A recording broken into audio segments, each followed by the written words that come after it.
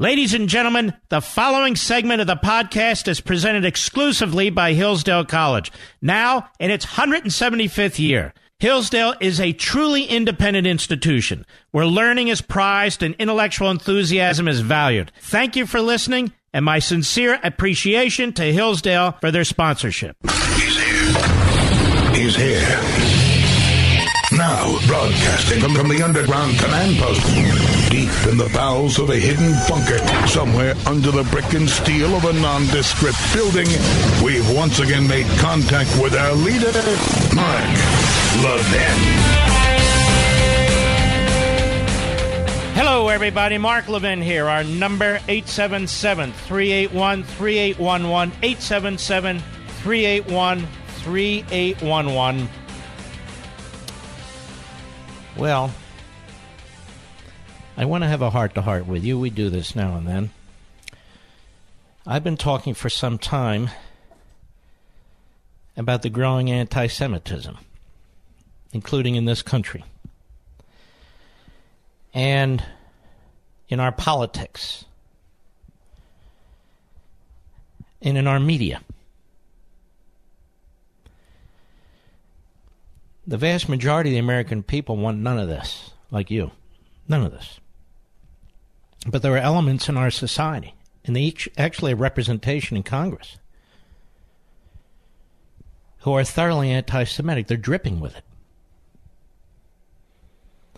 It's so bad that the House of Representatives, controlled by the Democrats and Nancy Pelosi, refused to propose, let alone adopt, a resolution condemning Ilhan Omar. But she's not the only one. Tlaib is another one. AOC is another one. Ellison, another one. Another what? Anti-Semites. Farrakhan is constantly hovering over the Democrat Party. Sharpton, the candidates on the Democrat side for president all run up to Sharpton to get his blessing, despite his past. We're going to spend a little bit of time on this, particularly the New York Times. We know what took place at that temple, at that Chabad. We'll play a little bit of this outstanding Rabbi Goldstein, Yisroel Goldstein, a little bit later. The heroes there. The heroes, including the vet, and including the off-duty Border Patrol individual. These are people who immediately acted, as did this poor woman who jumped in front of the rabbi and was killed as a result of her heroism. This is a 19-year-old neo-Nazi. Now, when I get my threats, it's almost always from the neo-Nazis and the Klansmen. Almost always. And if the media were capable of truth, and today they simply are not, they would tell you how much they hate Donald Trump. Every one of their manifestos, whether it's the animal in Pittsburgh or the animal outside of San Diego this time, they all make it clear that they hate Trump. The animal from Australia that murdered all those Muslims, same thing. Same thing. I don't normally do this, but I found a very, very compelling piece at frontpagemagazine.com by Daniel Greenfield.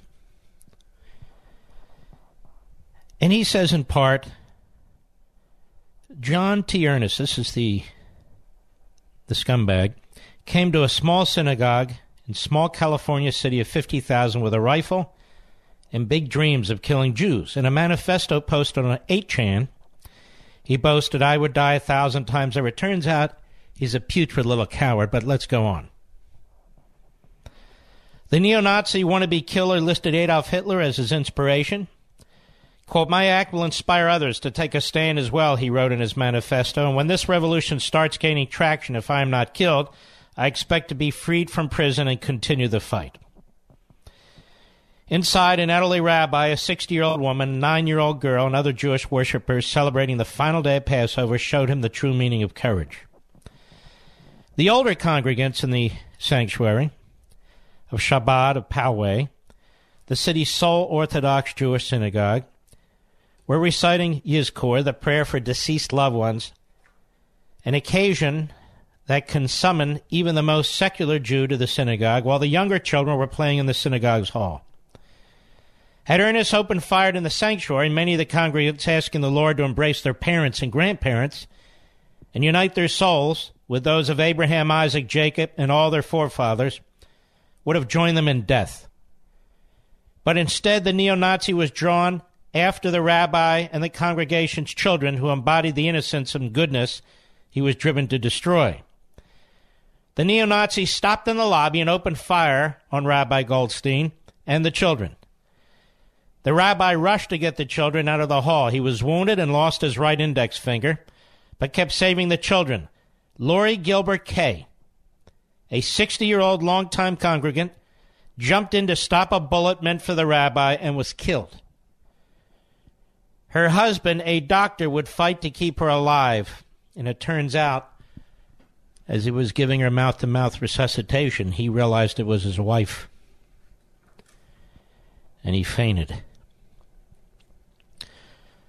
Olmog Peretz, an Israeli tourist who had faced Islamic terror at home, grabbed more children and rushed them to safety. He was shot in the leg, but that didn't stop him. He recalled being under fire in Israel.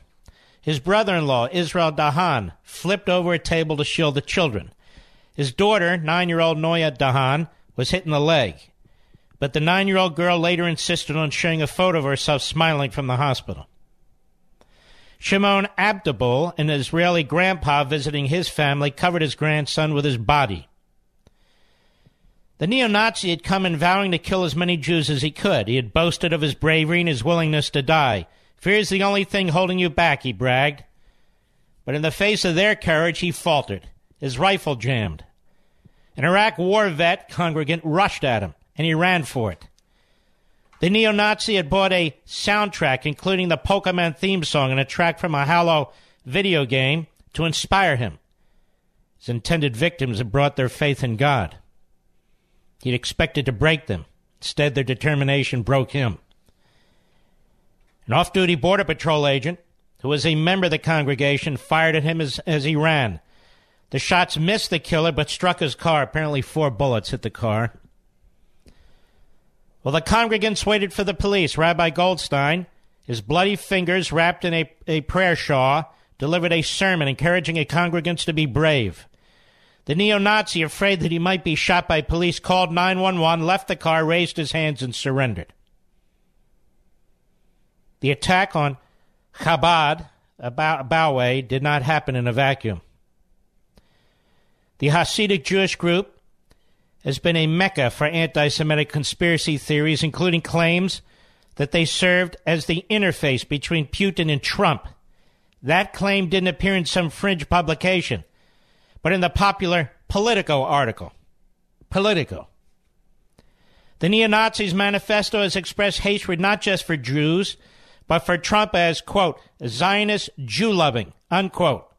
Those were the same sentiments featured in an anti-Semitic cartoon in the New York Times of President Trump wearing a Jewish skull cap and being led around by a long-nosed dog with Prime Minister Netanyahu's face in another convergence of alt-left and alt-right anti-Semitism.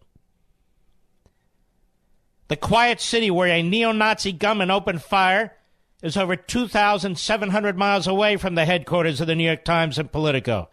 But anti-Semitic conspiracy theories have a ubiquitous appeal for socialist fanatics, whether their role model is Adolf Hitler or Joseph Stalin. The events, thousands of miles apart, showed how compelling anti-Semitism is for the urban newspaper editor and the deranged thug, for their shared dreams of racial war that will fracture America into the broken horror of their utopia. To Politico and to the gunman, A small synagogue in a small city was an outpost of the hidden empire of the Jewish conspiracy. To the alt-left media, a Chabad rabbi might be the hidden link between Republicans and Moscow. To alt-writers like Ernest, it was a chain in a conspiracy of usury and war. To the New York Times, Politico, and the neo-Nazi killer, President Trump was just a dupe of the Jews.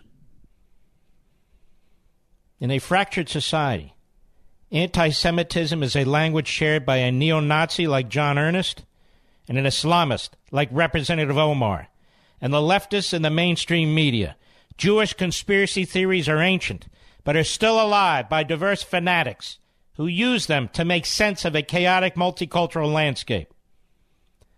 The world of the alt-left and the alt-right, of Islamists, Nazis, and Marxists makes so much sense if you assume that a tiny minority of a few million can be blamed from everything that stands in their way. The New York Times wants people to believe that there would be peace in the Middle East if it weren't for the Jews. Politico wanted its readers to believe that Trump would be in jail if it weren't for the Jews. And John Ernest believed that he would have a girlfriend and a satisfying life if it weren't for the Jews. Why the Jews? John Ernest's rantings gave us part of the answer. The 19-year-old who'd spent his life playing video games wanted to be a hero. But he didn't want to join the military or the police. Nor did he want to follow through on becoming a nursing student and doing the hard work of taking care of people. Instead, he loaded up a video game soundtrack and went after the easiest and softest target in the area. The vast conspiracy theories about the Jews would allow him to play hero by opening fire with a rifle on elderly congregants and children. He imagined that this act of terror would inspire others. But the heroism of anti-Semitism isn't just celebrated on 8chan. Every media attack on Israel is treated as an act of courage. After 3 generations of ceaselessly attacking Israel, the New York Times recently ran an op-ed titled, "Time to Break the Silence on Palestine." Media critics of Israel claim they're a beleaguered minority, constantly being silenced and muzzled, when theirs are the only voices we hear from anymore. Like Ernest, they too want to be heroes. Takes no courage to shoot elderly people with a gun or to run another anti-Semitic hit piece against people who are almost as unarmed. But such is the courage that the alt-left and the alt-right celebrate. Anyone can be an anti-Semite. The material is familiar and simple, and so anyone can be a hero. Anti-Semitism is the last refuge of cowards. It's the laziest hatred that requires the least creativity. The alt-left revived anti-Semitism and anti-Zionism. The alt-right dressed it up in hipster irony in the video game references, but all they've done is slap a little fresh paint on a beat-up old car. John Ernst was a coward, not just because he ran when his weapon jammed and he feared facing down the grandparents and parents of the children he just tried to murder without a gun in his hand. He was a coward because he blamed his problem on the oldest, worn-out bigotry on the books. Instead of finding the courage to live a meaningful life, he took away his own options with a murderous fantasy. But the even bigger cowards are to be found in an alt-right internet culture that egged him on for laughs. His true counterparts are the Islamic terrorists who, instead of building working societies, plot acts of mass murder in revenge for the historical conspiracy theories they blame for everything. A meaningful life is made up of bravery built on vulnerability. Victimhood culture tells its victims that their vulnerability is a crime committed against them by a conspiracy of Jews, infidels, or racists that must be met with grievance and violence. Like Ernest, they believe that they are doomed. Their only salvation can come from destroying the lives of others. And it goes on, talks about the Christians who were slaughtered and the Muslims who were slaughtered in New Zealand as well. But we're going to circle back to the New York Times. A cartoon they ran on Friday. They actually ran 2 cartoons. You've only really been told about one. 2 incredibly sickening cartoons. And then if you'll stick with me, and I ask for your forbearance, I want to dig deep into the history of the New York Times with you. I took months researching it, what this newspaper really is. And then you have this White House Correspondents' Dinner. Well, you have these phony journalists telling you they fear this president. They fear this president? As a result of this president, you know, they've had threats. As a result of this president, they've had threats. So we'll tie it all together. I'll be right back. Mark Levin.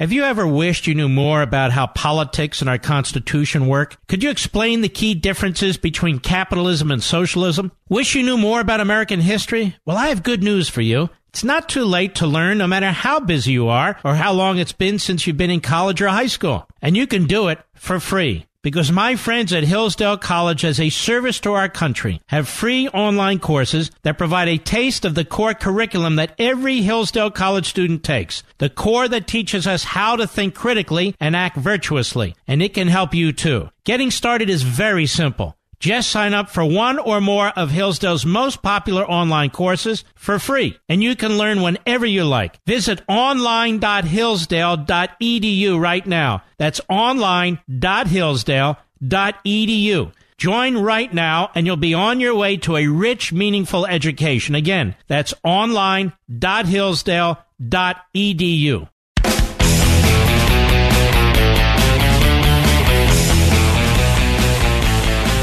You need to understand, folks, the New York Times is the quarterback of the media. It's the ringleader. It's the mob boss. What I want to do, I only have about a minute and a half in this segment, is after the bottom of the hour, I want to discuss with you their cartoon. There's actually two of them. They're cartoons. And then I want to tell you about the real New York Times. The real New York Times. We've talked about it a little bit before. I refer to it now and then. And I want you to keep something else in mind. How little coverage that New York Times cartoon, both cartoons, have received.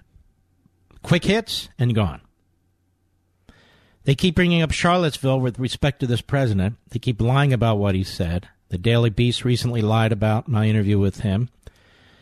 We have a Washington Post buffoon who says the president has lied now 10,000 times. Not 9,712 times, not 6,914, 10,000 times. They just round it off. The Washington Compost.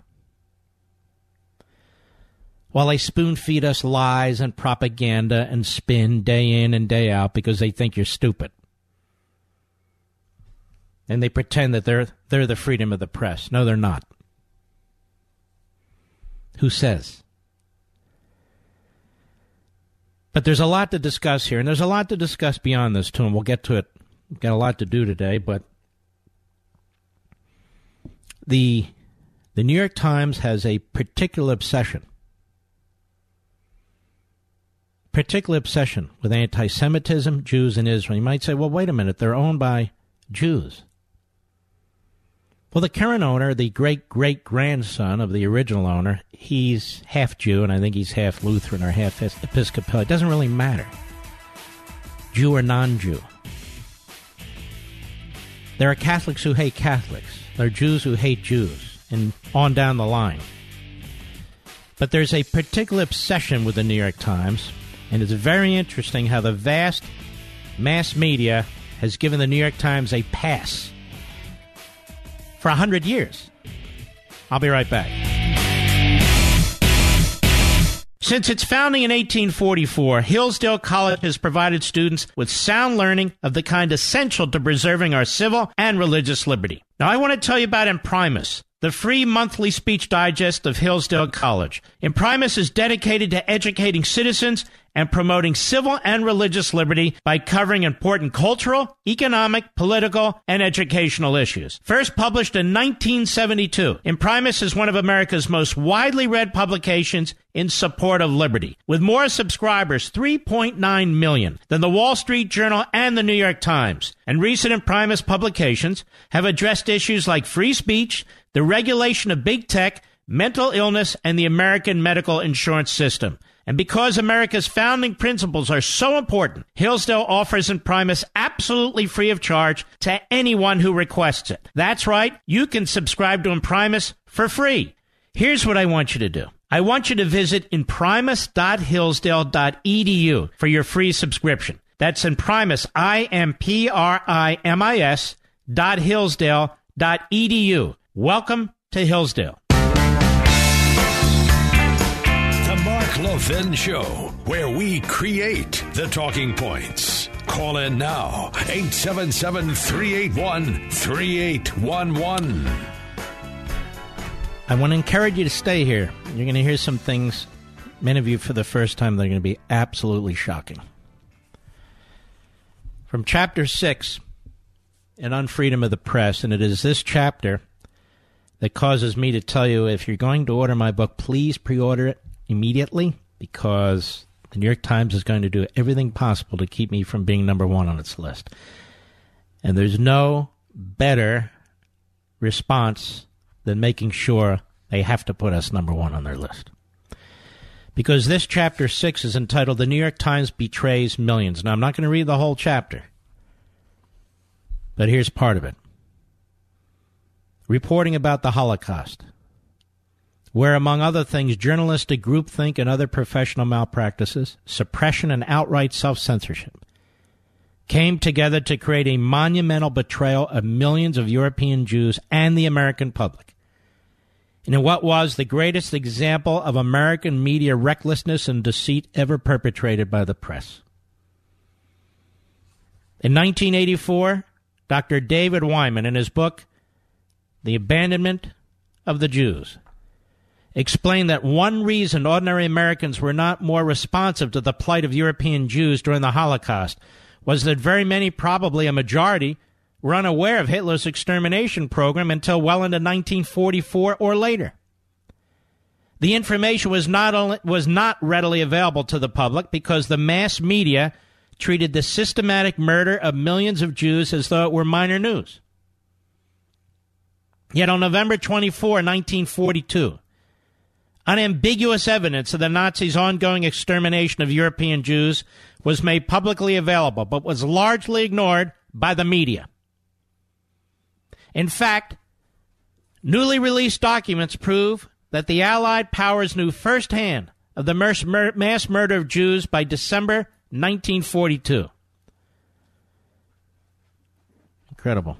In the United States, Wyman asserted, 2 or 3 clear statements from Franklin Roosevelt would have moved this news into public view and kept it there for some time.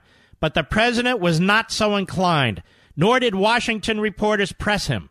In retrospect, it seems almost unbelievable that in Roosevelt's press conferences, normally held twice a week, not one word was spoken about the mass killing of European Jews until almost a year later. The president had nothing to say to reporters on the matter, and no correspondent asked him about it. Roosevelt and his State Department, which was populated with several individuals who were, at a minimum, indifferent to the fate of the European Jews, and others who were flat-out anti-Semites, did not want to draw attention to the Holocaust.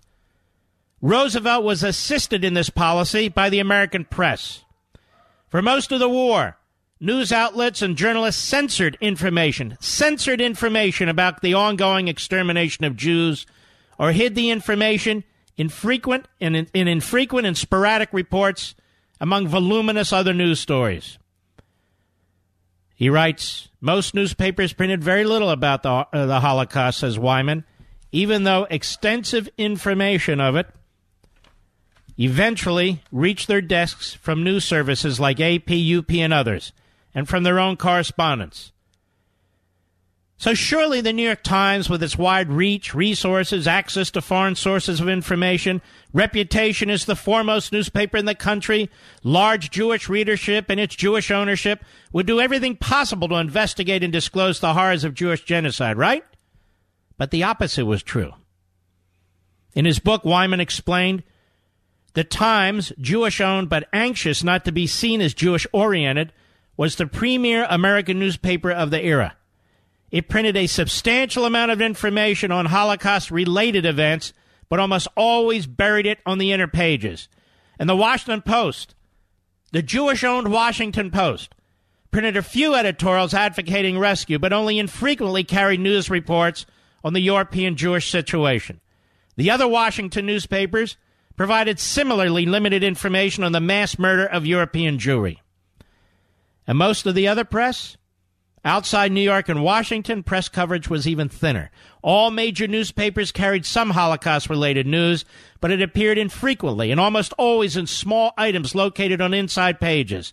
American mass circulation magazines all but ignored the Holocaust. Radio coverage of the Holocaust was sparse. Emory University professor Deborah Lipstadt, in her book Beyond Belief, saw the media's self-censorship during the Holocaust as a broadly institutional problem. She wrote, quote, "The press bears a great measure of responsibility for the public's skepticism and ignorance of the scope of the wartime tragedy, the Nazi mass murder of Jews. The public's doubts were strengthened and possibly even created by the manner in which the media told the story. If the press did not help plant the seeds of doubt in readers' minds, it did little to eradicate them.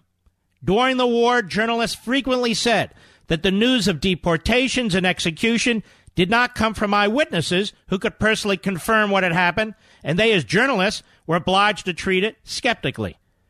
This explanation is faulty, because much of the information came from German statements, broadcasts, and newspapers.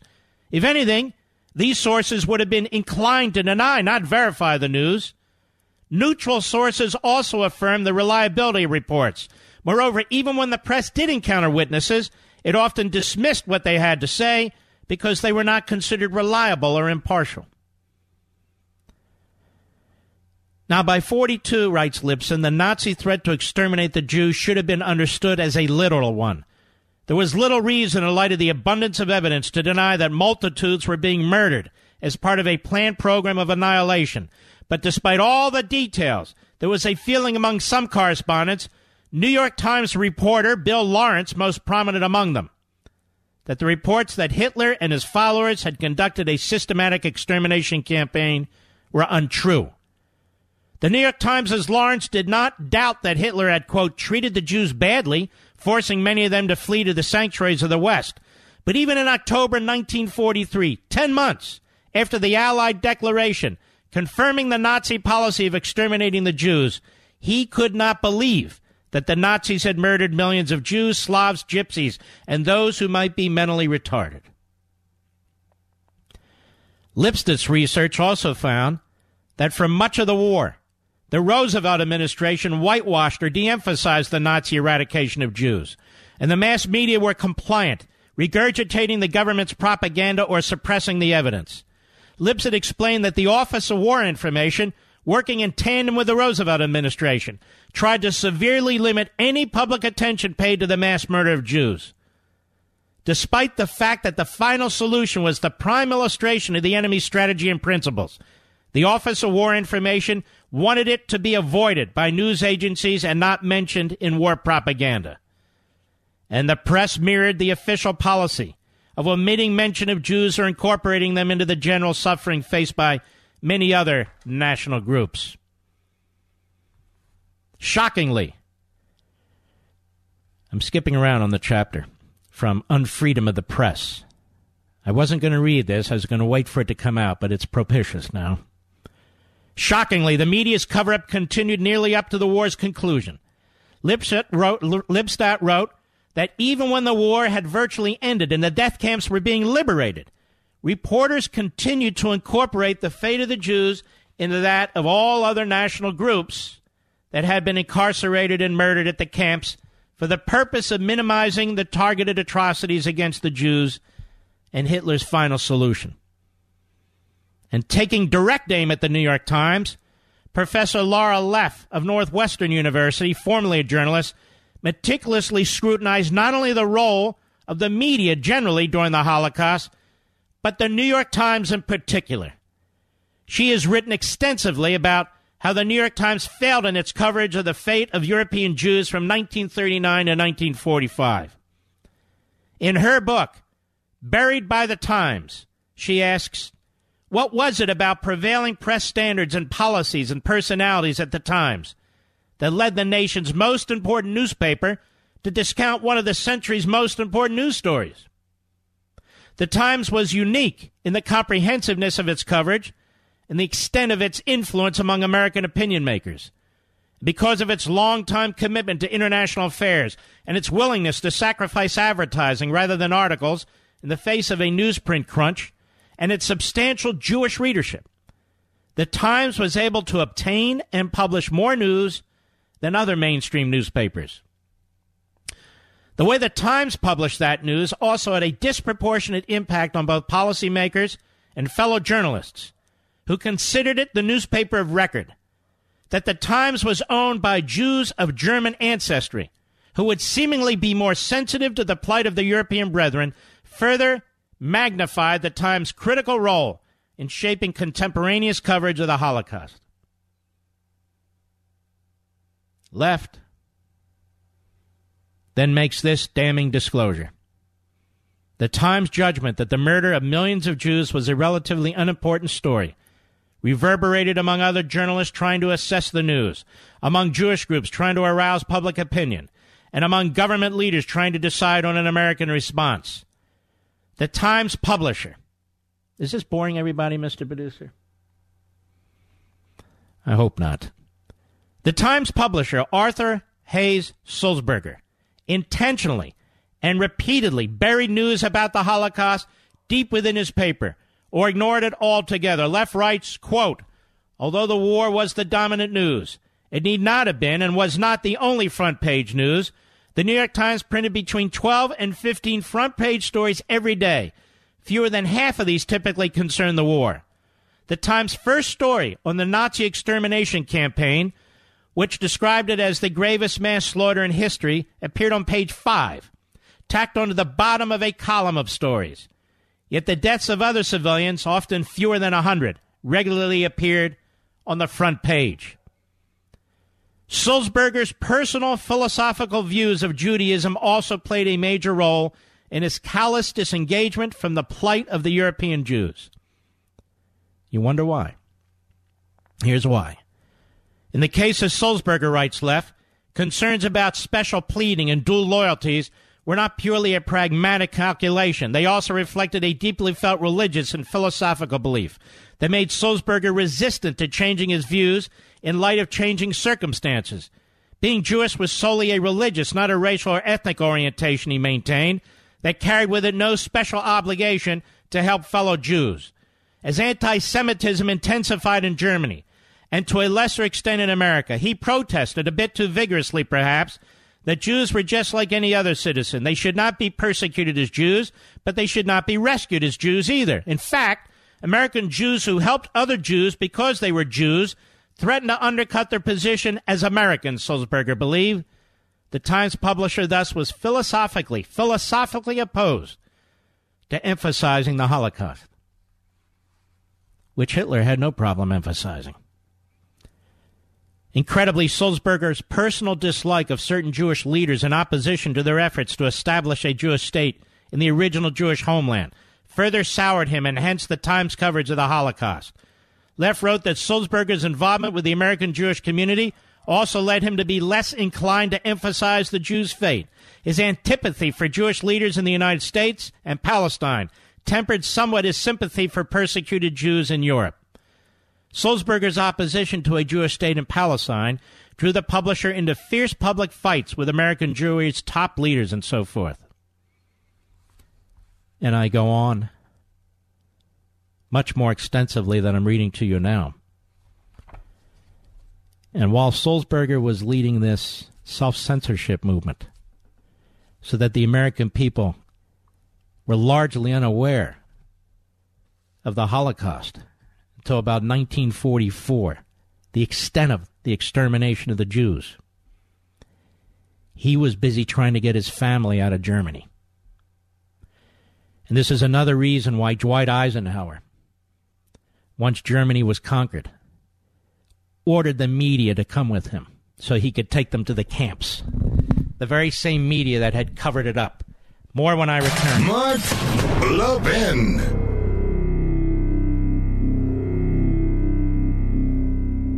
Folks, many of our nation's oldest colleges were founded to teach students to seek truth, recognize what's beautiful, and hold up what is good. But sadly, many have lost their way. Locked in the grip of political correctness, they no longer allow free and open discourse, and instead peddle their moral and cultural relativism. Thankfully, there's Hillsdale College. Since its founding in 1844, Hillsdale has remained true to its original mission, to provide sound learning of the kind essential to preserving civil and religious liberty and intelligent piety.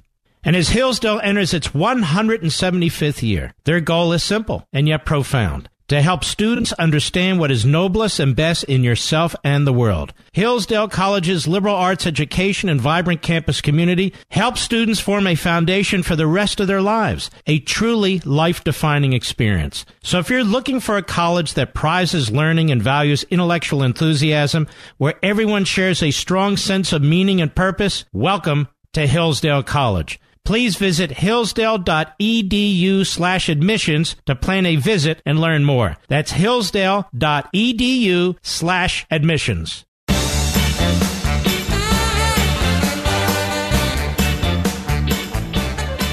You ready? All right, folks. I just want you to know the extent of media deceit. I mean, it is deep and it is wide, and they couldn't even cover the Holocaust. This is a very, very important lesson.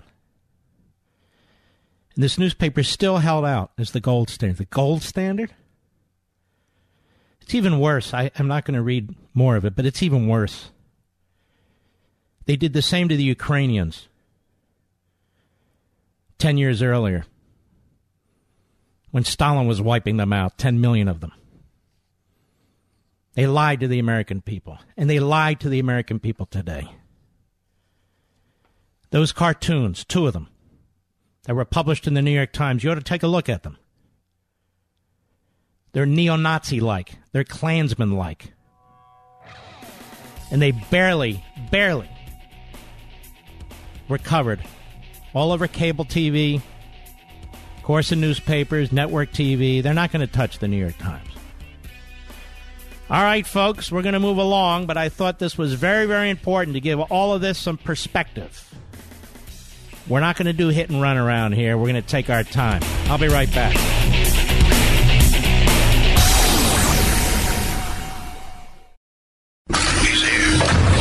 He's here.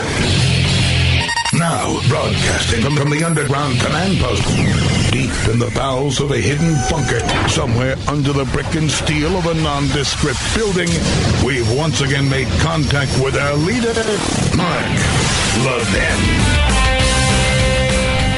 Hello, everybody. Mark Levin here. Our number, 877-381-3811, 877-381-3811. Now, there were 2 cartoons that the New York Times ran, as pointed out at the Daily Wire.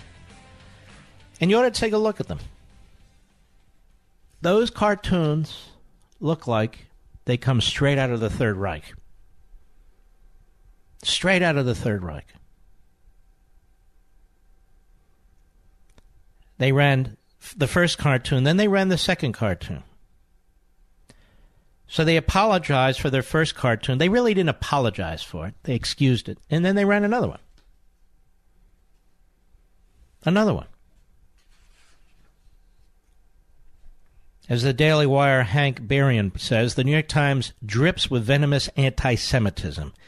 As already noted after the uproar following their monstrous Nazi-like cartoon last Thursday, that depicted Israeli Prime Minister Benjamin Netanyahu as a dog on a leash held by a blind President Donald Trump who is wearing a yarmulke. And by the way, the Star David, of course, was on Netanyahu. That incident prompted the Times at first to issue a statement but no apology on Saturday morning. And only after the terrorist shooting at the Poway Synagogue in California later on Saturday did the Times issue another statement with an apology on Sunday. But what almost went unnoticed while the Times was stubbornly refusing to apologize was another anti-Semitic cartoon the Times ran in their weekend edition, depicting a sour-faced Netanyahu in sunglasses taking a selfie while holding what looks like a stone tablet with a Star David on it. Unbelievable. And that's not all. That's not all. Here's a piece from Newsbusters. Notice these are all conservative media outlets. These are all conservative media outlets. New York Times chutzpah. Newsbusters. New York Times reporter John Ellison filed an aggrieved defense of Representative Ilhan Omar from Kansas City, who's been widely accused of anti-Semitism. American Muslims view Omar's controversies and the fallout with unease, is the New York Times headline. The online headline was even more slanted. Unchecked hate toward Representative Ilhan Omar has American Muslims shuddering. Now, Ellison, the New York Times writer, previously went soft on the racist, sexist, conspiracyists, vulgar black Israelites after the D.C. and New York City rabble-rousers made it into the news cycle after the verbal assaults on the Kentucky Catholic school teens during the infamous Lincoln Memorial saga.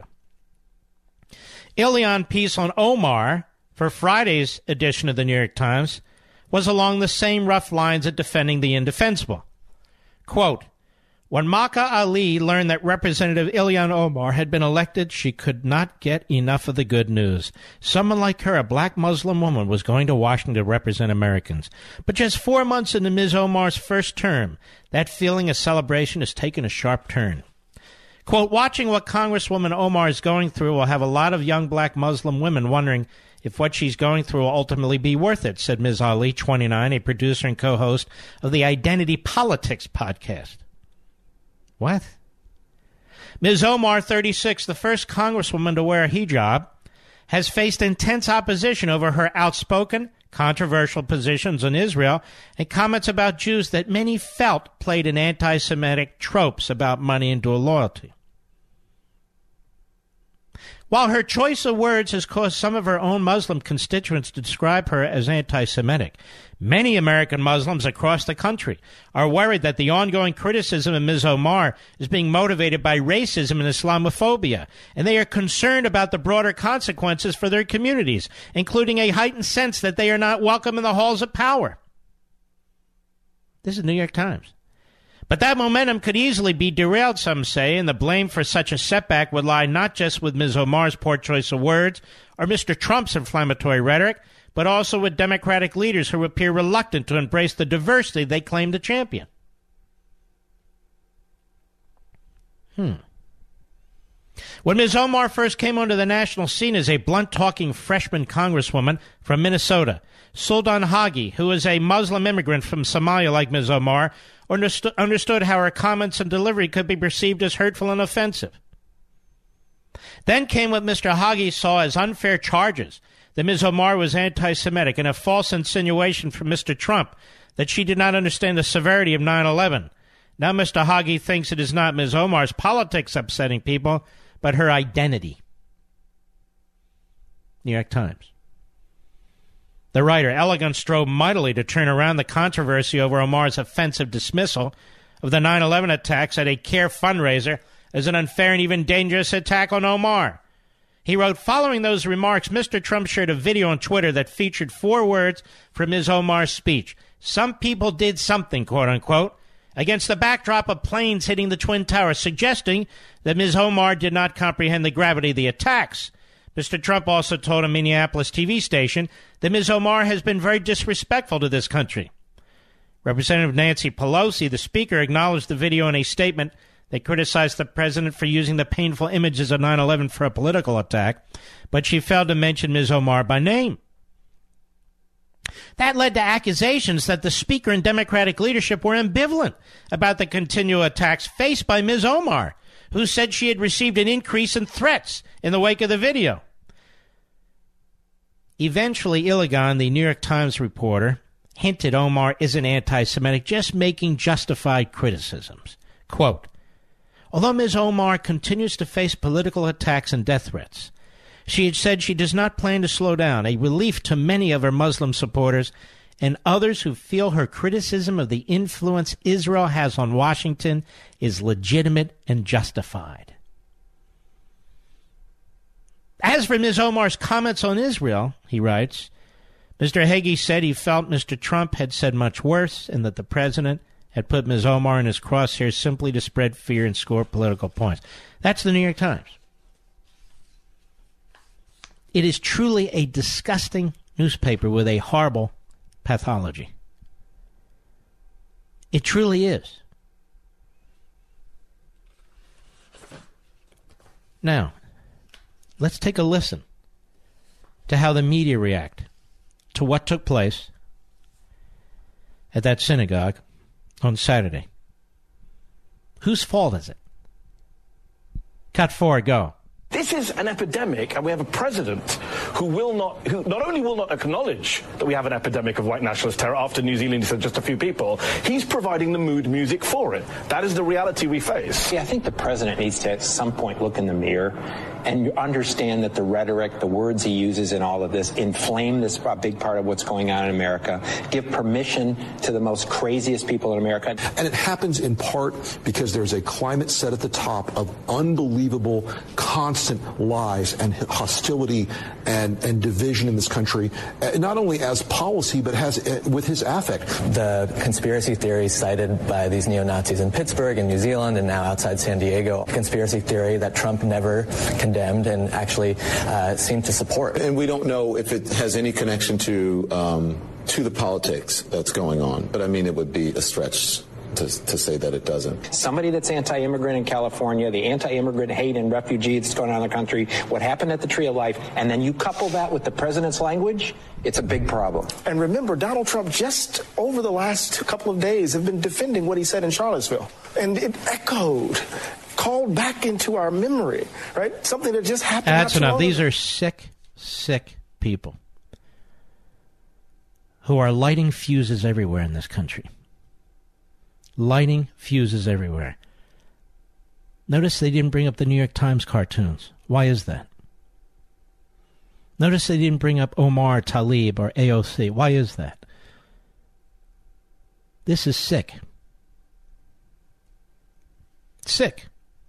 Here's Ben Collins, who is with the Anti-Defamation League. And ladies and gentlemen, you need to understand the Anti-Defamation League has been taken over by leftists, Obama administration officials. Special assistant to the president heads the Anti-Defamation League. And I would argue Obama and his administration were the greatest anti-Semites in the White House since FDR. Since FDR. Go ahead.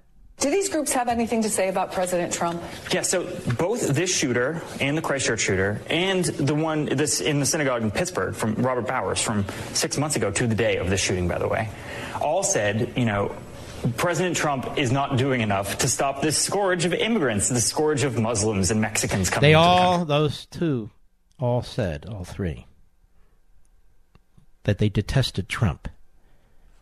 You do not belong at the Anti-Defamation League. You belong at the Anti-American League. And by that I mean not defending America. You're anti-American. What you're saying is grotesque. You're a disgrace. You should be writing for the New York Times. Maybe you could replace Maggie Haberman. Go ahead. So while they disavow the president, they don't disavow the policy. They want more violence embedded into that policy. There has been this sort of rewriting. It's amazing to me how the left can take their agenda and then tell you if you don't support their agenda, then you must be a white nationalist. You must be an anti-Semite. Even if you're a Jew, even if you have Jewish grandchildren, a Jewish daughter, a Jewish son-in-law, there's something about you. You must be a Jew hater. You must be a racist. You must be causing all this and so forth and so on. Not Obama and his administration. Not Omar. Not Tlaib. Not Farrakhan. Not the New York Times. Not the media. No. The man who is the greatest defender and supporter of Israel since that state came into being here in the United States. Somehow it's his rhetoric. You're hearing their rhetoric, right, folks? You're hearing their propaganda. Listen to them. Go ahead. By several people, several politicians specifically, saying that this... Shut up, you fraud. They had to shut down the ADL. It's now a mouthpiece for the leftists. That's all it is. Propaganda machine. Then there's Joe Scarborough. Why is this truly stupid, vile human being on television? Does he add a single bit of information that is substantive, useful? Has he ever said a profound thing? He sits there and he slobbers. A man who 2.5 years ago was a Trump supporter. Now he's not. Now I want to ask you a question. When you hear this man speak, I want you to tell me if he incites hate. If he has blood on his hands. Cut 8, go. I'm not really confused. I know you're trying to stir up hate and maybe even violence because... This is him talking to the president, by the way. Jimmy Stewart had a movie where he was talking to a rabbit. Let's take it from the top. Cut 8, go. I'm not really confused. I know you're trying to stir up hate and maybe even violence because your words, they certainly go on the border an awful lot. But a coup, that's just a lie. You know it's a lie. You know it's irresponsible. You know it's as irresponsible as when you say enemy of the people. That's kind of like when you talked about a Second Amendment solution to stopping Hillary Clinton from appointing federal judges that people didn't like. Second Amendment solution, the killing of Hillary What he's Clinton. trying to do here, because that's what demagogues do with their propaganda, he's trying to weave together a case that it's the President of the United States who wants people killed, that he wants anti-Semitism, that he wants racism. In past times, Joe Scarborough wouldn't ever be allowed near a studio. He'd be headed for a padded room. But now we have news outlets and news platforms that promote this stuff.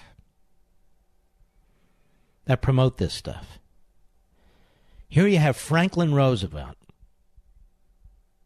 who conceals the Holocaust from the American people for years. They love Franklin Roosevelt. On this very network, they have Al Sharpton. You know his past. They love Al Sharpton. And I could go on and on about the media and Scarborough, MSNBC and CNN, New York Times, and Washington Post, NBC, ABC, and CBS. It's interesting. They all do say the same thing. The same thing. Go ahead. We are so far beyond dog whistles here, Donald. We are so far beyond dog whistles. That's enough. This is a very, very stupid man. Very dangerous man, this Joe Scarborough. He really is. Give him a platform.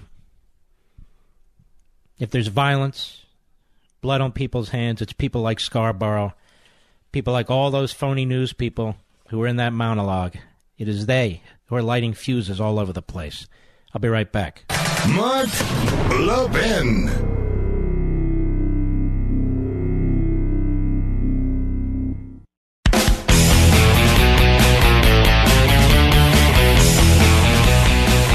I have some advice for law-abiding parishioners of every faith, synagogues and churches and mosques, wherever. Get carry permits and carry your weapons. Get carry permits and carry your weapons. Don't be bullied by the media on the left and so forth and so on. Don't be bullied by these people. You need to protect yourselves. And that's what will protect you, ultimately. Because these are soft targets. Just like schools are soft targets. Just like sports arenas are soft targets.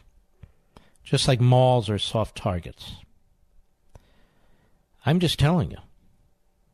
I know I'll come under attack. I always come under attack for the things I say that are truthful. And I don't care. That Second Amendment is there. It belongs to you.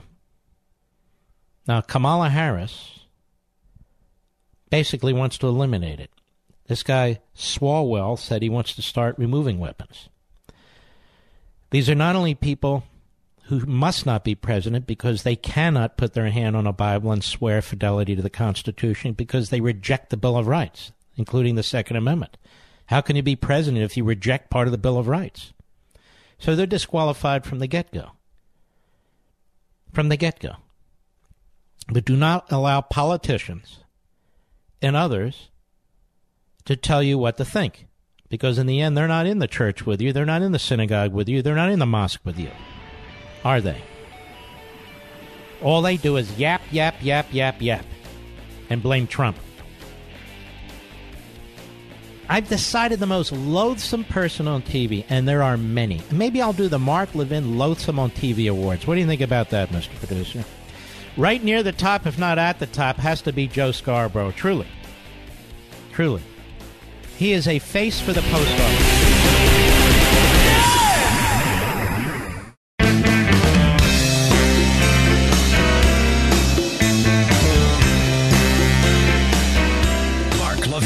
Radio's principled patriot. Call in now at 877-381-3811.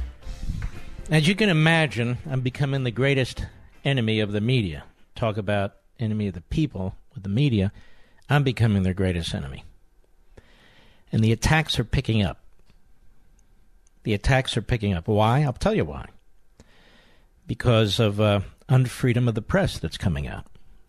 And so what they're trying to do is soften it up, soften me up before it's released. It's not going to work. I'm like a Doberman. I've got their pant leg in my teeth. And I'm not going to let go. But I need my political infantry, and that's you. So I hope you're going to Amazon.com and go ahead and get your copy. It's 40% off if you pre-order now of Unfreedom of the Press. We've been going through parts of it, certainly not most of it, over the last 3 weeks or so. And it'll put things in an absolute laser focus for you. Again, not superficially, but you're going to learn things you didn't know before. And then you're going to see the attacks on you, the attacks on this republic, the attacks on our Constitution, yes, the attacks on freedom of speech and press, and the attacks on the president. You'll see where this is coming from. You'll see why it's happening. You'll see the hypocrisy. You'll see a great deal. And interestingly, my book comes out 3 weeks before Jim Acosta's book. And so they're going to want to push Jim Acosta's book as hard as they can. So we've got a few things going against us, but I have one thing going for me, and that is you. Millions of you. Millions of you, people who revere this country, the Declaration and the Constitution, who love your fellow citizens, who work hard to contribute to this country, to raise your family. You embrace faith. You are the founders. You are the progeny of the founders. And so that's what we have going for us. That's what we have going for us, ourselves. And I understand what's going to be coming come May 21. I'm not worried about it in the least because I have you. I'm blessed to have you. So I hope you'll jump on Amazon.com, get your copy of Unfreedom of the Press. We're going to use it rather substantially. I've agreed to do a number of book signings. I've also agreed to do a number of media appearances, and I'll be letting you know about them when the time comes. Now, the book signing's just a reminder. Saturday, if you'll write it down and you're in these communities or not too far, Saturday, May 25th, 1 p.m., Bookends, Ridgewood, New Jersey. Sunday, these are great little stores. Sunday, May 26th, 1 p.m., Book Review, Huntington, New York. We may have a few surprise guests with me there, too. Saturday, June 1st, 10 a.m., Barnes & Noble, Tyson's Corner Mall, McLean, Virginia. Then Saturday, June 8th, beginning at 1:30 p.m., the Reagan Library, Simi Valley, California.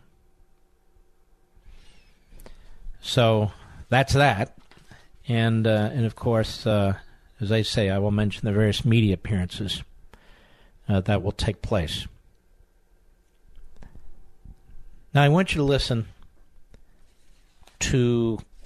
Where did I pull it? Oh, yeah. One more Scarborough.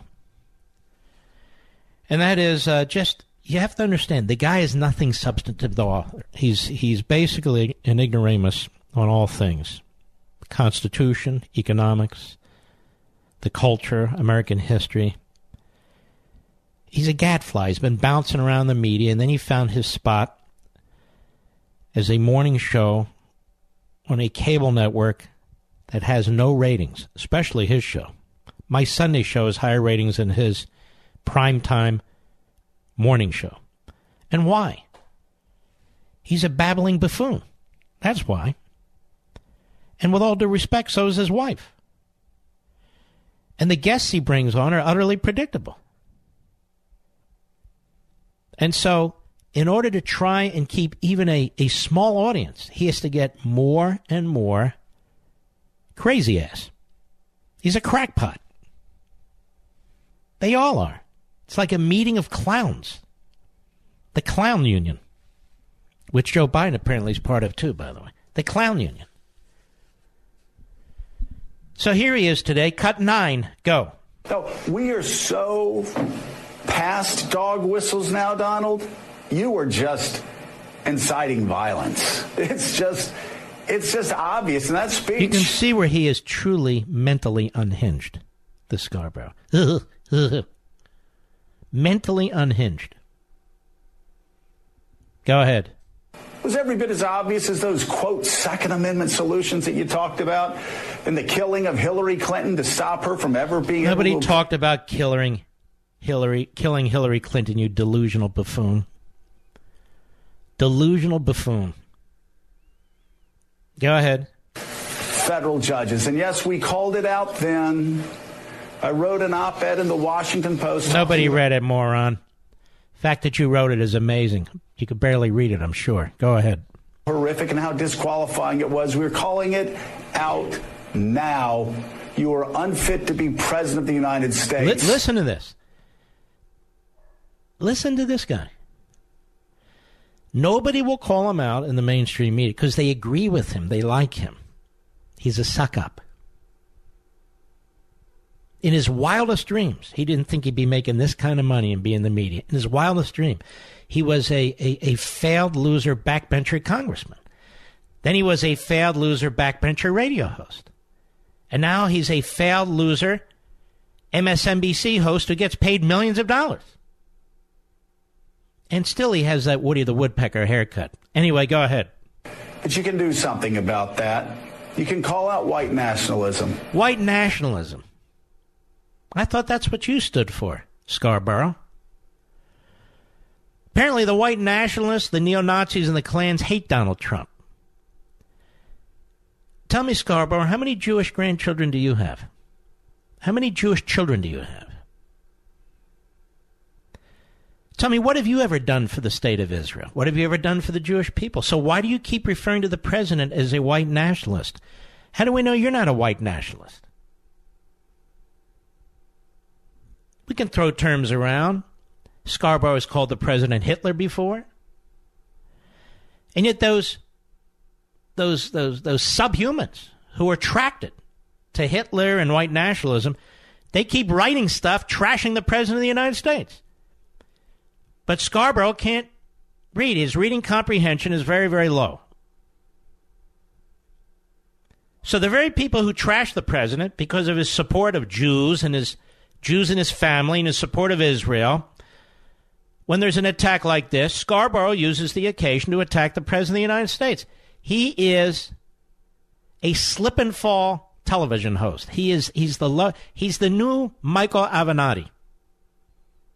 I won't tell you who the Stormy Daniels is on that dais, but he's the new Michael Avenatti. That's what he is. Although Avenatti's smarter than he is, actually. What's the first thing you do when you get into a new car? You adjust the seat, right? Most cars only allow you to move the seat front or back. But if it's a luxury car, you can adjust your lower back or lumbar support. Most of us spend more time in our office chairs than we do in our cars. How many adjustments can you make to your office chair? Now, this is a brilliant point. If it's any fewer than 10 customized ergonomic adjustments, then you don't have an X chair. Now, I can adjust my X chair to fit my body perfectly. And thanks to the X chair's patented dynamic variable lumbar support, or DVL, my back gets the perfect level of support. DVL is the key to ideal posture, comfort, and productivity, and the only company that has it is our friends at X-Chair. X-Chair is on sale now for $100 off. Just go to xchairlevin.com. That's xchairlevin.com. Or maybe you're stuck in the car or you'd like to make calls. 1-844-4X-Chair. That's our toll-free line. 1-844-4X-Chair. X-Chair comes with a 30-day no-questions-asked guarantee of complete satisfaction. You can finance your purchase for as little as $30 a month. I'm sitting on my X-Chair now, as I always do. I love this chair. Go to xchairlevin.com, xchairlevin.com, or call 844-4X-Chair. And if you use code XWheels, you'll receive a free set of the new sleek X Wheels with your chair. That's xchairlevin.com. Howard, Fort Lee, New Jersey, the great WABC. Go.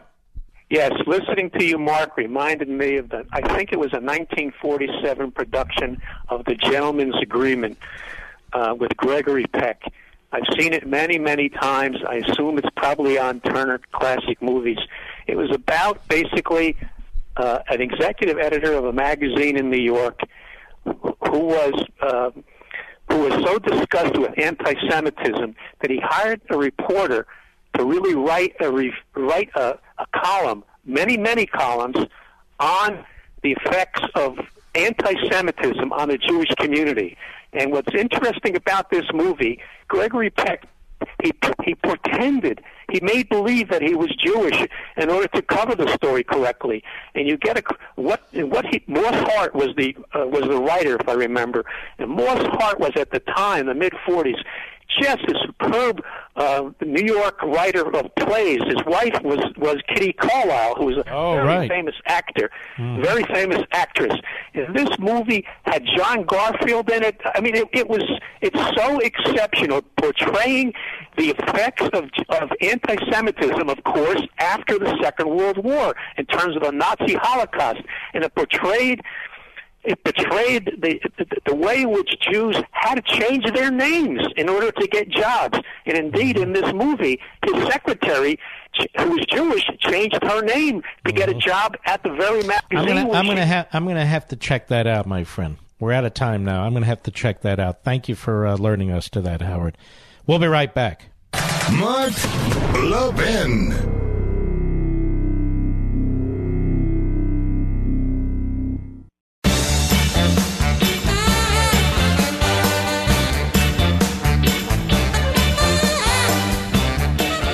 If you have a moment, I want you all to go to brickhouselevin.com, brickhouselevin.com. Just go and click on the Buy Now button so you can read the reviews, over 1,200 five-star reviews. And I might add, but this one caught my attention, from Steve in Denver. I'm upset with Mark Levin because he's got me hooked on Field of Greens. What a great product. Thank you, Brickhouse, for your amazing product and great customer service.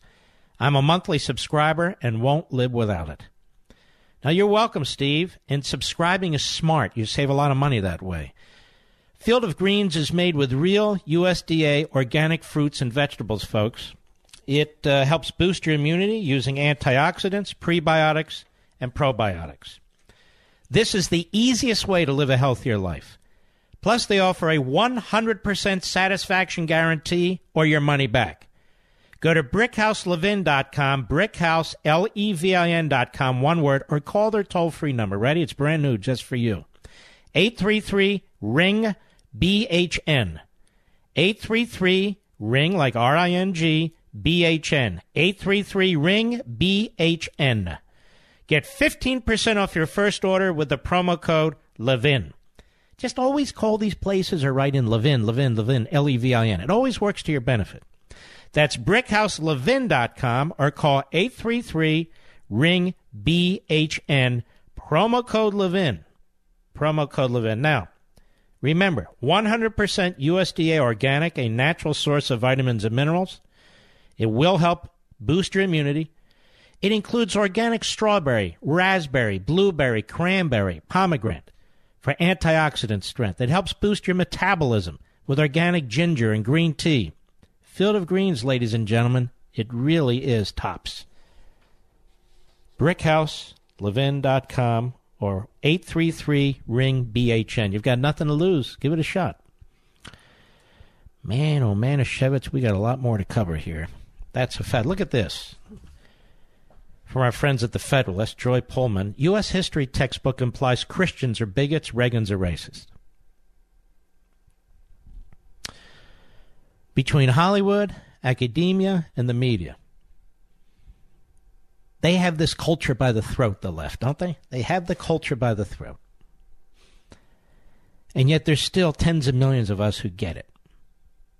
There's still tens of millions of us who reject what it is that they're burping up. And that's very, very important. Very, very important. Now, ladies and gentlemen, we'll talk more about this next hour, of course. We have Jerry Nadler, who is a constitutional illiterate and a Soviet-style political menace, who's now threatened to subpoena the Attorney General.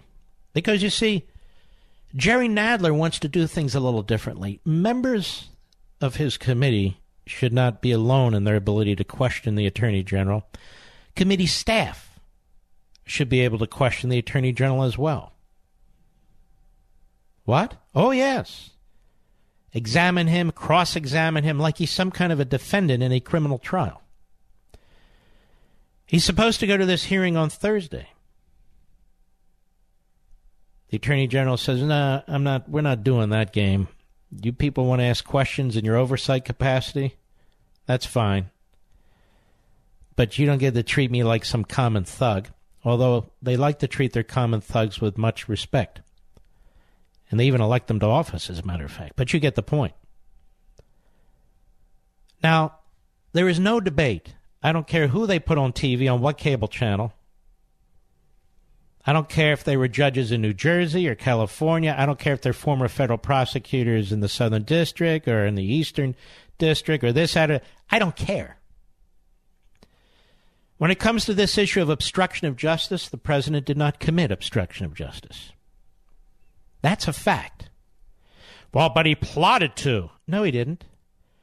Well, McGahn said that he told him to fire Mueller, and first of all, even if he fired Mueller, that doesn't mean it's obstruction of justice either. He didn't stop. If he had fired Mueller, it wouldn't have stopped the investigation on its own. If you want to stop the investigation, you stop the investigation. But he didn't fire Mueller, and he didn't need McGahn to fire Mueller either. He has his own telephone. He could have even done it via Twitter. Ooh, yes. He doesn't have to go through his White House counsel. Meanwhile, Congress and these so-called legal analysts wouldn't even know about it if the President of the United States didn't allow McGahn 30 hours with the prosecutors. And I said this on Sunday night's Life, Liberty, and Levin to my good friend Ken Cuccinelli. Wasn't he great, by the way? Former Attorney General of Virginia. Terrific guy. And I've said it to you. There's 2 paragraphs, ladies and gentlemen, less than a page, that references McGahn's testimony. Since he didn't give the testimony in a grand jury, all of it could have been released by Mueller. None of it's covered by the 6E exemption, secrecy. Why did they only put 30 seconds or so of what McGahn said in the report? What happened the other 29 hours? 59 minutes and 30 seconds. There's at least got to be a transcript, even if there's not a video. There has to be a transcript of it. We know that because they actually quoted part of it. But whenever you do a deposition or something, you have a transcript. A court reporter or somebody else. The case of an investigation. So what did he say and all the rest of it? And why am I the only one who's curious about this? Remember, the prosecutor would have put that which hurts the president most in that volume 2. Lots more when we return. I'll be right back.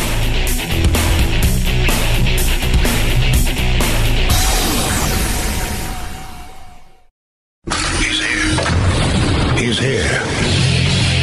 Now, broadcasting from the underground command post, deep in the bowels of a hidden bunker, somewhere under the brick and steel of a nondescript building, we've once again made contact with our leader, Mark Levin. Hello, everybody. Mark Levin here.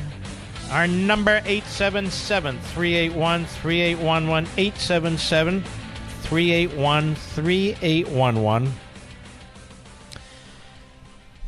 Ever hear, is it Olivier Knox, Mr. Producer? Oliver Knox? Olivier Knox? Olivier. Oh. Olivier Knox, the White House Correspondents Association president. Olivier Knox, ladies and gentlemen. I have no idea who the hell that guy is. Does anybody raise your hand? No, of course you don't. At the Correspondents' Dinner on Saturday, anybody watch that on TV? I certainly didn't. Olivier Knox, Hat Tip Newsbusters, they watch everything. Let's hear what he had to say. Go. I still separate my career into the period before February of 2017 and what came afterwards. And that's because February 2017 is when the President of the United States called us the enemies of the people. A few days later, I was driving my then 11-year-old son. Slow down. He called us the enemies of the people. Now, this is interesting. They call him Hitler and Stalin and Mussolini. They call him a white nationalist, a racist, an anti-Semite, anything you can think of. You got stupid, repulsive Joe Scarborough out there saying that he has blood on his hands and all these sorts of things. And he says, you know what? To this media outlet or this journalist, you're the enemy of the people. Oh, my God. We've never been treated this way before. Again, when you get Unfreedom of the Press, you're going to see that they've been treated very, very differently in the past, very badly, but not by this president. The truth shall set you free. That's what we're about here. And so, with the period of February 20, this is afterwards. That's how I judge things, because then we were called the enemies of the people. Go ahead. Probably soccer practice when he burst into tears and asked me, is Donald Trump going to put you in prison? At the end No. He's not Barack Obama. Barack Obama might put you in prison. Yeah. There was a special counsel during the George W. Bush administration who actually put a reporter in prison. Remember that one? Oh, yeah. Franklin Roosevelt, Woodrow Wilson, great progressives, they actually put some people in prison. Donald Trump hasn't put anybody in prison. So what you should have told your 11-year-old, but you're some kind of schmo, you're a lousy father. May I say that? It's true. You're a joke. What you say to your 11-year-old is, son, of course that's not going to happen. Now, that may have happened under certain Democrat administrations, but it's not going to happen under this one. There's no evidence whatsoever that that'll happen under this administration. But you're such a partisan puke. May I call you that? You're such a partisan puke that you say what you do. Go ahead. Mexico, he mused that if the president tried to keep me out of the country, quote, at least Uncle Josh is a good lawyer and he'll get you home. Well, that's great. So now we're hearing the concerns of an 11-year-old, no doubt informed by his idiot father. Because an 11-year-old wouldn't come up with this stuff on his or her own. So no doubt informed by his idiot father. At the end of a family trip to Mexico, he mused that if the president tried to keep me out of the country, at least Uncle Josh is a good lawyer, and he'll get you home. Boy, that Uncle Josh must be a really good lawyer then.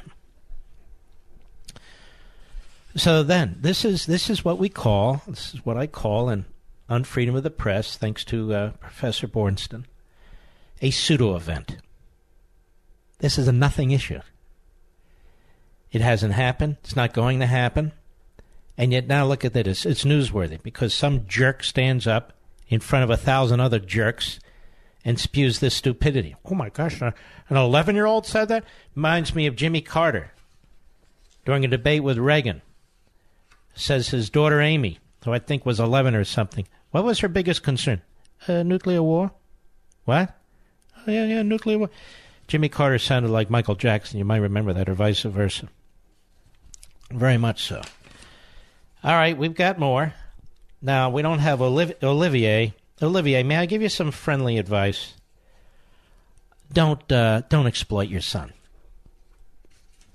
Don't exploit your son. Have some class. But it's too late. You did exploit your son and you don't have any class. Now we have, where was I looking before, guys? I'm trying to find it. Let's see here. Oh, Glenn Kessler at the Washington Compost. He's a fact checker. That's pretty funny. They say he's a fact checker for the Washington Post. Now that's kind of an odd turn of a phrase. He's not fact checking the Washington Post, is he? No. He's fact checking other people, specifically the president. Did they have a fact checker for Barack Obama and the 4 billion times he lied about health care and every aspect of it? No. No fact checker then. But I want you to listen to this idiot, and he really is an idiot. Cut 13, go. The president continues to say false or misleading. First of all, listen to this. Hey, the president, who does he sound like? Buddy Hackett. It sounds like Buddy Hackett. Some of you are too young. Hey, Buddy Hackett here. Start at the top, please. Cut 13. Glenn Kessler, Buddy Hackett. Go. The president continues to say false or misleading statements at an unbelievable pace. He hit 5,000 in September. 5,000! False or misleading statements. 5,000 by September, ladies and gentlemen. Says Glenn Kessler, Buddy Hackett. Not 1,207. Not 4,008, 5,000, right on the button. Go ahead. Now here it is 7 months later, and he's now hit 10,000. 10,000. Wow. He's doubled. Right on the number. 10,000. It's like the world's going to end from climate change in 10 years. 10 years? You said that 8 months ago. So it should be, 9 years and 4 months. No, 10 years. It's like illegal aliens. We've had 11 million illegal aliens for 10 years.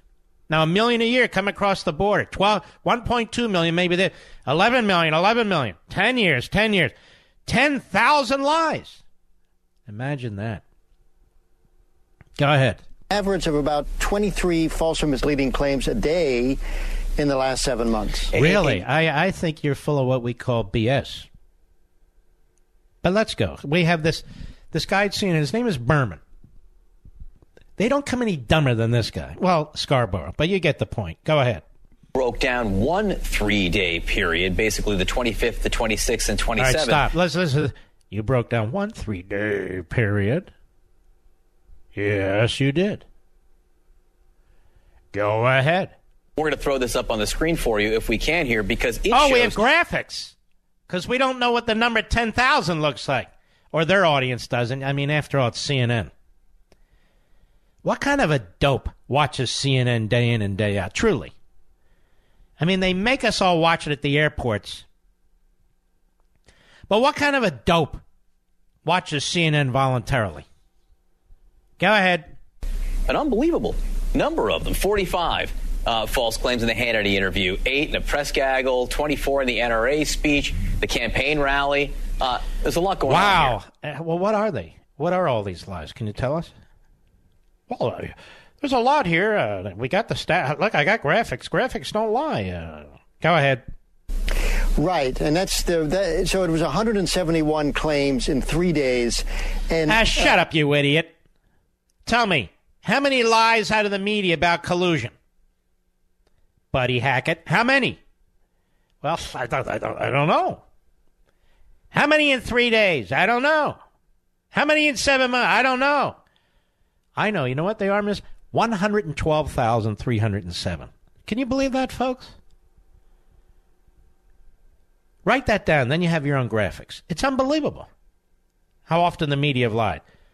112,307 times they've lied in the last 7 months. It's incredible. I'll be right back. Mark Levin.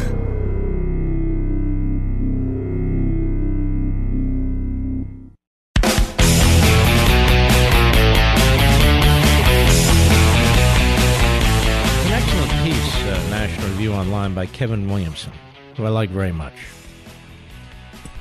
Now, he's not exactly a fan of the president. I think I could honestly say that's putting it mildly. But he has an excellent piece there. He says, look, the Mueller investigation was supposed to be a legal process concerned with crimes. Investigators identified no crimes to charge, and so it has naturally become something else. No longer a theory about criminal conspiracy, only an irritable mood. An ordeal that had been conducted under the procedures of law in accordance with legal criteria is now an ordeal that is being conducted under the procedures of politics in accordance with political criteria, or if you prefer, with moral criteria related to Donald Trump's character. For those who want to see President Trump impeached and think of impeachment as a fundamentally political process, in spite of its mock trial aspect, that's just fine. They'll take their pound of flesh however it has. The problem with this point of view is that the question of Donald Trump's personal fitness for office already has been adjudicated as a political matter. That is, what happened in the 2016 presidential campaign. Many critics, myself included, argued that Trump was unfit for office, both morally and intellectually. We made our arguments. The voters consulted with their own consciences, and weighing these things, however it is that voters weigh them, chose Trump. There wasn't some occult intermediary step in there. That's how things go in politics. The people behave just as if they had minds of their own, and sometimes they get to have their own way.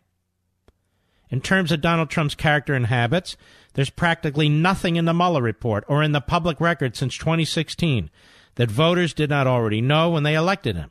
And that is really the fundamental argument against impeaching President Trump. The political judgment called for in an impeachment at this point, and in this context properly ought to be understood as beside the point if we take seriously the democratic assumption that the judgment of the people rendered in the election is sovereign. There isn't some shocking new thing, and of course some Democrats have been talking impeachment since before Trump was even sworn in. The Democrats do not propose to impeach Donald Trump for high crimes and misdemeanors, but simply for being Donald Trump. One may sympathize with that, but Donald Trump is the man the voters chose. And that goes to the real issue here. The Democrats cannot accept that they lost an election to Donald Trump. One sympathizes with that too, he writes, but that is what actually happened for several reasons. Trump focused on two issues, immigration and trade, that speak to a substantial bipartisan plurality with nationalistic and protectionistic impulses rarely taken seriously by mainstream figures in either party. His opponent ran an inept campaign and has been questing after power for so long that both she and voters are exhausted by it. The elites and Washingtonians against whom Trump and company inveigh were judged, not without some reason, to merit a trip to the woodshed. The so-called war on terror and the financial crisis of 2008-09 have destabilized formerly sturdy political coalitions, and of course, it was Republicans' turn. Which is to say, the Democrats' talk of impeachment is partly about 2020, but it's mainly about 2016 and their adolescent psychic need to believe that the presidential election that brought Donald Trump to the White House was illegitimate, rather than an opportunity they simply blew. The theory that the election was thrown by Russian trolls posting dank memes on Twitter is hard to take seriously. If we had a list of every voter whose mind was changed in 2016 by an anonymous social media account with a Krellick bio, then disenfranchising those voters would be a good start on improving things for 2020. Alas and alack, we don't do that sort of thing. But the argument that bot-executed shenanigans nullified democracy in 2016 amounts to the Democrats protesting, quote, These trolls robbed us of the support of our natural base, which is morons. There's no quality control in social media and less quality control in ordinary news media than there used to be.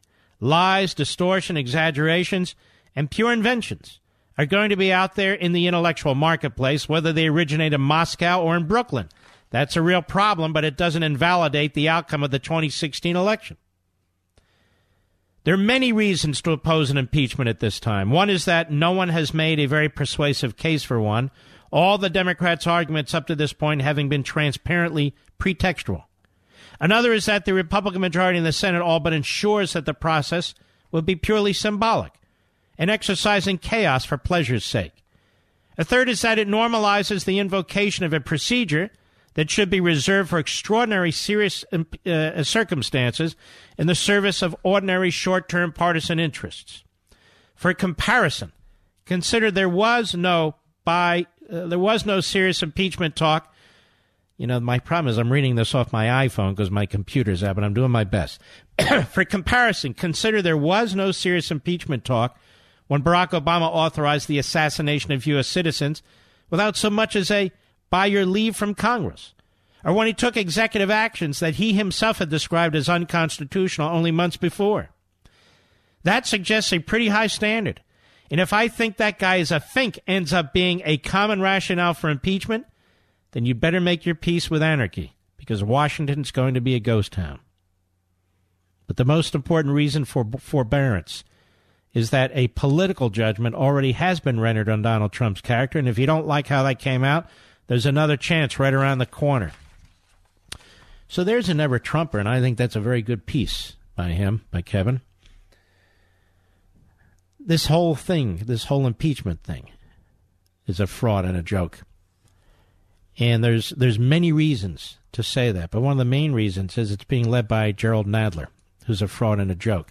Art, Springfield, New Jersey, the great WABC, go. Hello. Hello? Yeah, go right ahead. Hi. Yeah, we were talking about anti-Semitism and the emergence of it during the late 30s into World War II, and how it came about, you know, and how it was not recognized. Well, I don't think any of us said it came about then. It's been around a lot longer than then. Well, I agree.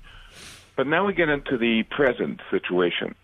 You have an Omar, you have Ocasio, you have the Pelosi that supports. You have that. Tlaib. And now everything is out in front. We all see it. This is no longer subliminal. It's nothing. It's not being. So why doesn't the Anti-Defamation League point its finger at the Democrat Party, which has a high tolerance level for this stuff?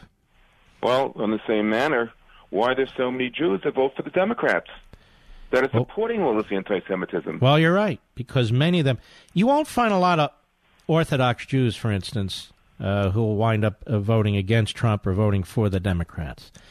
You'll find a lot of people, you know, it's like any other religion. You have people who will go to church, go to synagogue, go to their mosque, and so forth. And it's almost a formality. It's like the hamster on the hamster wheel. That's just what they do. But it's an inch deep. It's an inch deep. They're leftists before everything else. This is why leftists are so effective, because it's liberalism or leftism that comes first. Everything else is secondary. The government replaces God. That's the truth. Norman Podhoretz wrote a great book on this once. All right, my friend, we'll be right back.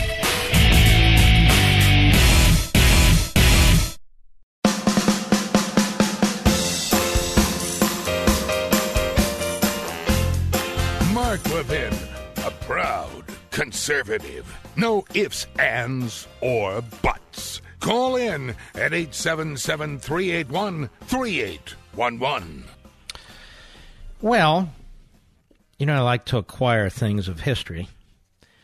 Then I tend to give them away. But I've acquired something here that just fascinates the hell out of me.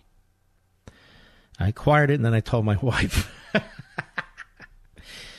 Well, what can I tell you? You know, Thomas Paine's two most famous pamphlets, Common Sense and the earlier one, The American Crisis. In The American Crisis, I think it first appeared in December 1776. And there aren't that many copies left, certainly not in private hands that I'm aware of. It was first published as part of the Philadelphia Journal on December 19, 1776. And then 4 days later, it was printed in pamphlet form, and it was circulating throughout the major cities. And the New York Constitutional Convention would later order about 1,000 copies of it. But it's on this very thin, I don't even know if you'd call it parchment, but it's very fragile. And so I acquired one. I think there's 5 of these left. There's different versions, but this is among the original pamphlets. So I do fantasize a little bit about, well, who would I give this to if I gave it to anybody? And I'm not giving it to anybody yet, I can tell you that. And if I do, I'll be given to the right people for the right reason. But that's very important to the country. It's very important to me. And it's right in front of me. Just wanted you to know. These things pass through my hands. It just is incredible to me, our history. I so adore this country like you do, as my parents did. And these documents, these great men, these great patriots who really did put their lives on the line. And The American Crisis was a crucially important pamphlet, as was Common Sense. So, here it is. And maybe one day I will donate it. Maybe one day I won't. But at least for now, since I just acquired it, I won't. As you know, I used to have the compilation of the Federalist Papers. And there were about 500 of those books, those compilations that were ordered by Alexander Hamilton. They were printed in Philadelphia at significant expense back then. And Hamilton needed them because they were losing New York in the constitutional debate over ratification. They were losing in New York, but they were also losing in Virginia. So 50 copies were sent to Virginia. Now, obviously, nobody knows what happened to all of them. So one of the finest copies to exist, I acquired that several years ago. And I was writing one book and writing another book, and it was sitting next to my laptop, and it's in these beautiful cases, I guess you would call it, that are made more recently to protect them. Every now and then I would open, and then I said to myself, I've had this for a couple of years. It sits next to my laptop. It's not what I want to do with it. I mean, I want to have it. But there's something wrong with me just having it next to my laptop. Do you know what I mean, Mr. Producer? That I have it, but nobody else can see it. It's too damn important. So that's on display now and forever at Hillsdale College, their Constitution Center on Massachusetts Avenue in Washington, D.C. I was able to acquire a copy of, and when I'm in a position to do it, I do it. I can't always do it. These are expensive items. I acquired a copy of George Washington's last lease to Mount Vernon. His aunt would eventually pass away, and he acquired the property. He inherited it. But it was the last lease. And it was all in his handwriting. And it had been in his desk at Mount Vernon, and somehow, you know, it gets sold, and then family members pass it on. So I acquired that. And I would look at it from time to time, very carefully, obviously. It's behind plastic. I said, you know what? This belongs at Mount Vernon. So I called them one day and I said, I want to give you this. And they were so thankful. Then there's one more. You know what a big fan I am of Dr. Warren, who was really the true first major revolutionary. And he was killed at Breeds Hill. Bunker Hill is what most of you are familiar with. As they ran out of gunpowder. And here is a letter written, both sides of a piece of parchment, begging the New York Assembly for gunpowder, because they knew they would run out, and they were up against the Redcoats in a big way, and they'd push down one wave of Redcoats, push back, they pushed back another wave of Redcoats, and then they ran out of gunpowder. And he was killed, shot between the eyes at close range, because they wanted to take out Warren. And that letter was signed by 3 men, including Joseph Warren. And I had that for a little while, and I said, who am I going to give this to? So who would appreciate this? I would give it to the National Archives. I mean, they got tons of stuff. Who would I give it to that would...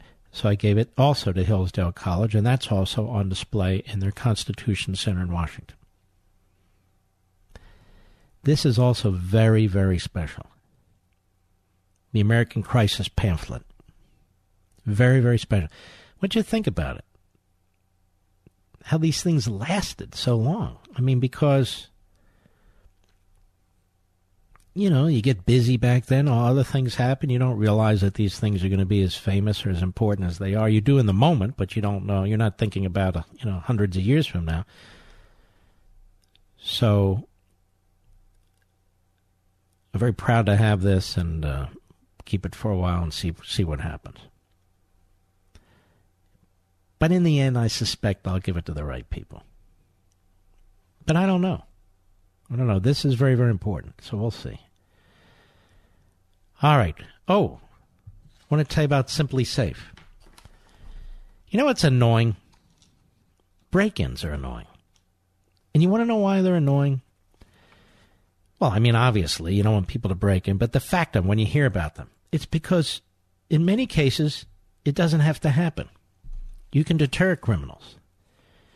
If they know that you have a very solid alarm system to protect you and your family, they're not going to try and knock off your house. If they do, it'll be a rarity.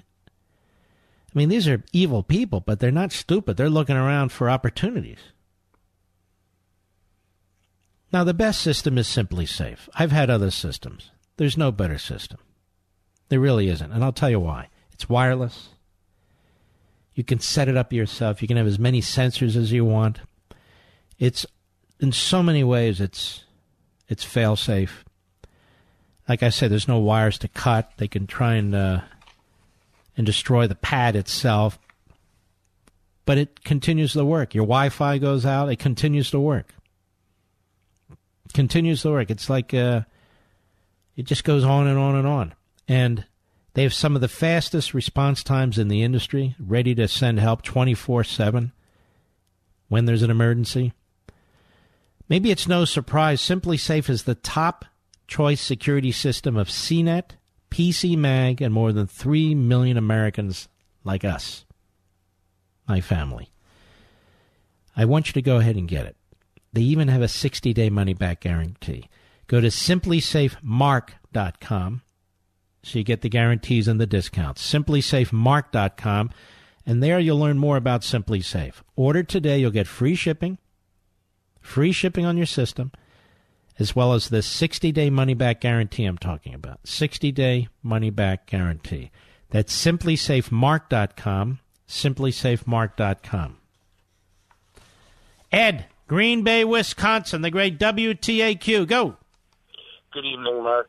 I've got a constitutional question for you. The Democrats seem to be hanging their hat on now they're going for obstruction. And a big linchpin of that is Trump allegedly told Don McGahn to fire Bob Mueller. Don McGahn does not have the constitutional authority to fire Bob Mueller. It would have to be the Department of Justice. No, but the president does, and he can tell somebody to do that, I would think. Why not? mean, McGahn could draft a letter for the president, but could Don McGahn... Yeah, I think McGahn could. I think the president could say, Don McGahn, go tell him he's fired. Okay. But the point is, the president didn't fire him. The president could have done whatever he wanted to do, political ramifications aside. He could have called Mueller directly. He could have his White House counsel do whatever. The fact that Mueller didn't do it, the president says that discussion never happened, but the fact that Mueller didn't do it, so what? The president could have done it on his own, but he didn't. This is all BS. The whole thing is BS. So we're left with, well, what if this one did it, and what if this one didn't say it? We actually have people who've been judges and prosecutors on TV saying this is clearly obstruction. Anybody else would have been charged. Are you kidding me? 30 hours of interview, not in front of a grand jury. There's nothing in Volume 2. That's in Volume 2. There's nothing in there that gives the counterposition. The president and his lawyers didn't even have the opportunity to give a counterposition. We're relying solely on what the prosecutors say after 30 hours, and I'm extremely suspicious of it since it's only 2 paragraphs. You put only 2 paragraphs in your hit job Volume 2 report after talking to the White House counsel for 30 hours. I guarantee you if they ever release the transcript, that you'll see that they went at McGahn, and I've said this multiple times now, many times, in different ways, with different types of drama, to try and get him to pin the tail on the president. And they failed. All right, Ed, I appreciate it. Are you a cheesehead, Ed? Yes, I am. Well, I'm sorry. I'm lactose intolerant. Thank you, sir. We'll be right back. Mark Levin.